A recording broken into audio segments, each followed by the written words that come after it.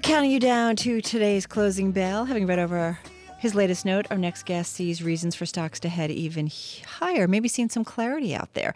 Here to explain, Aaron Kennon, back with us, co-founder, CEO at Clear Harbor Asset Management with assets under management in excess of $650 million.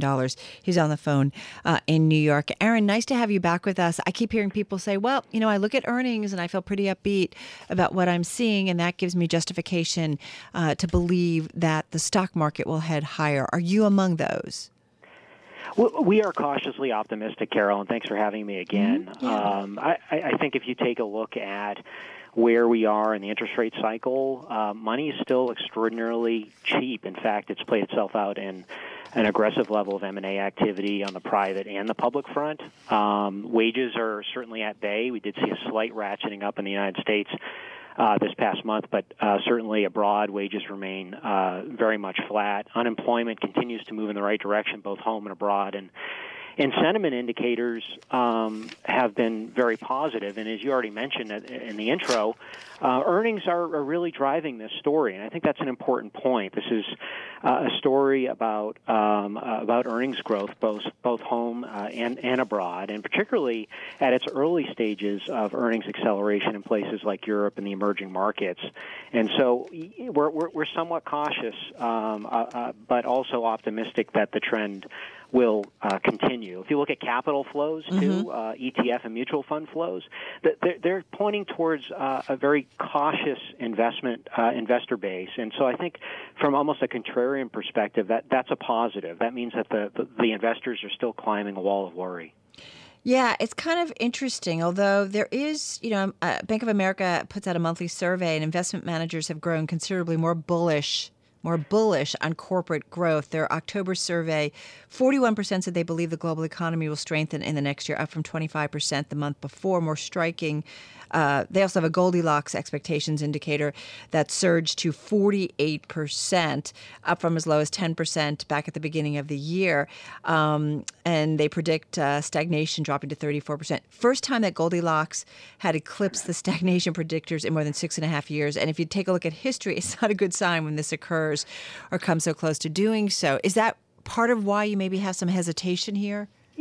Yeah, for sure. Although I would push back a little bit and just sort of indicate what Barron's pointed out over the weekend, which is institutional money managers are bullish, but retail investors remain somewhat concerned and worried about the state of affairs and how geopolitical risk may weigh on things.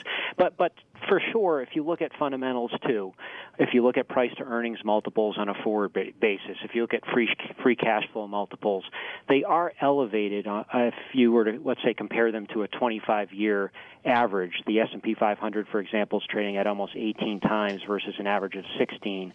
Free cash flow multiples trading at about 12.5, 13 times versus 10 historically on a 25-year period. But with the low interest rate environment, I think that can be justified. And I'll also say that we're in a period now, a revolutionary period of data analytics, of lean manufacturing. And lean manufacturing is not just occurring on the factory floor, but it's occurring in how inventories of data and of consumer goods are not building up, whereas they would otherwise be doing so. My point here is that in this low volatility environment, you can have potentially a higher multiple with low interest rates when perhaps inventories at the manufacturing level and even at the consumer level are no longer most likely going to sort of have those major excesses like they did in the past, because we're able to sort of monitor those inventories more significantly. So that's what causes a recession. Right. So their exposure having too many goods that aren't going anywhere, and they've got to account for it, and they've got it on hand. It's not selling. You say we don't have that as much anymore. Well, right, because we have technology that's able to monitor anticipated demand, and frankly, inventories are.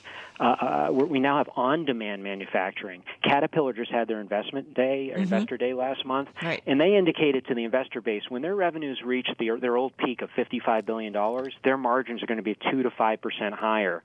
Well, that's not magic. That's lean manufacturing, and that's just one example. It's interesting. We're talking a lot more about robotics having a bigger part of, pick your industry. It's not just auto, but pharmaceuticals. And maybe, companies are able to manage it much more closely because of that, along with all the data. Yeah, I agree, for sure. And certainly we're not trying to make the case that the market's devoid of a correction or that the economy's devoid of some sort of recession. In fact, we'd certainly push back on that. But the case for perhaps higher highs and inventory overshoots could augur well for justifying higher fundamental valuation levels in the market. So what worries you? And that's sort of our view. So what worries you? I'm sorry? What worries you? Oh, gosh.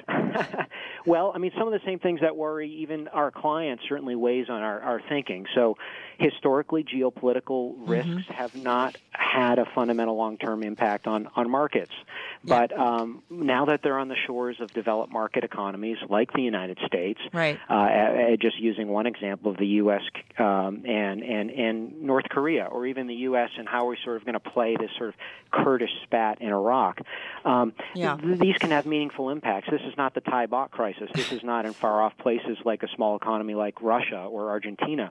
So, yes, certainly we think the tail risks are more pronounced now, but we're still of the view that, want to keep our eye on the overall economy. There's a global growth, synchronized global growth trend occurring, and we want to be part of that. Aaron Kennon, co-founder, CEO at Clear Harbor Asset Management, on the phone in New York.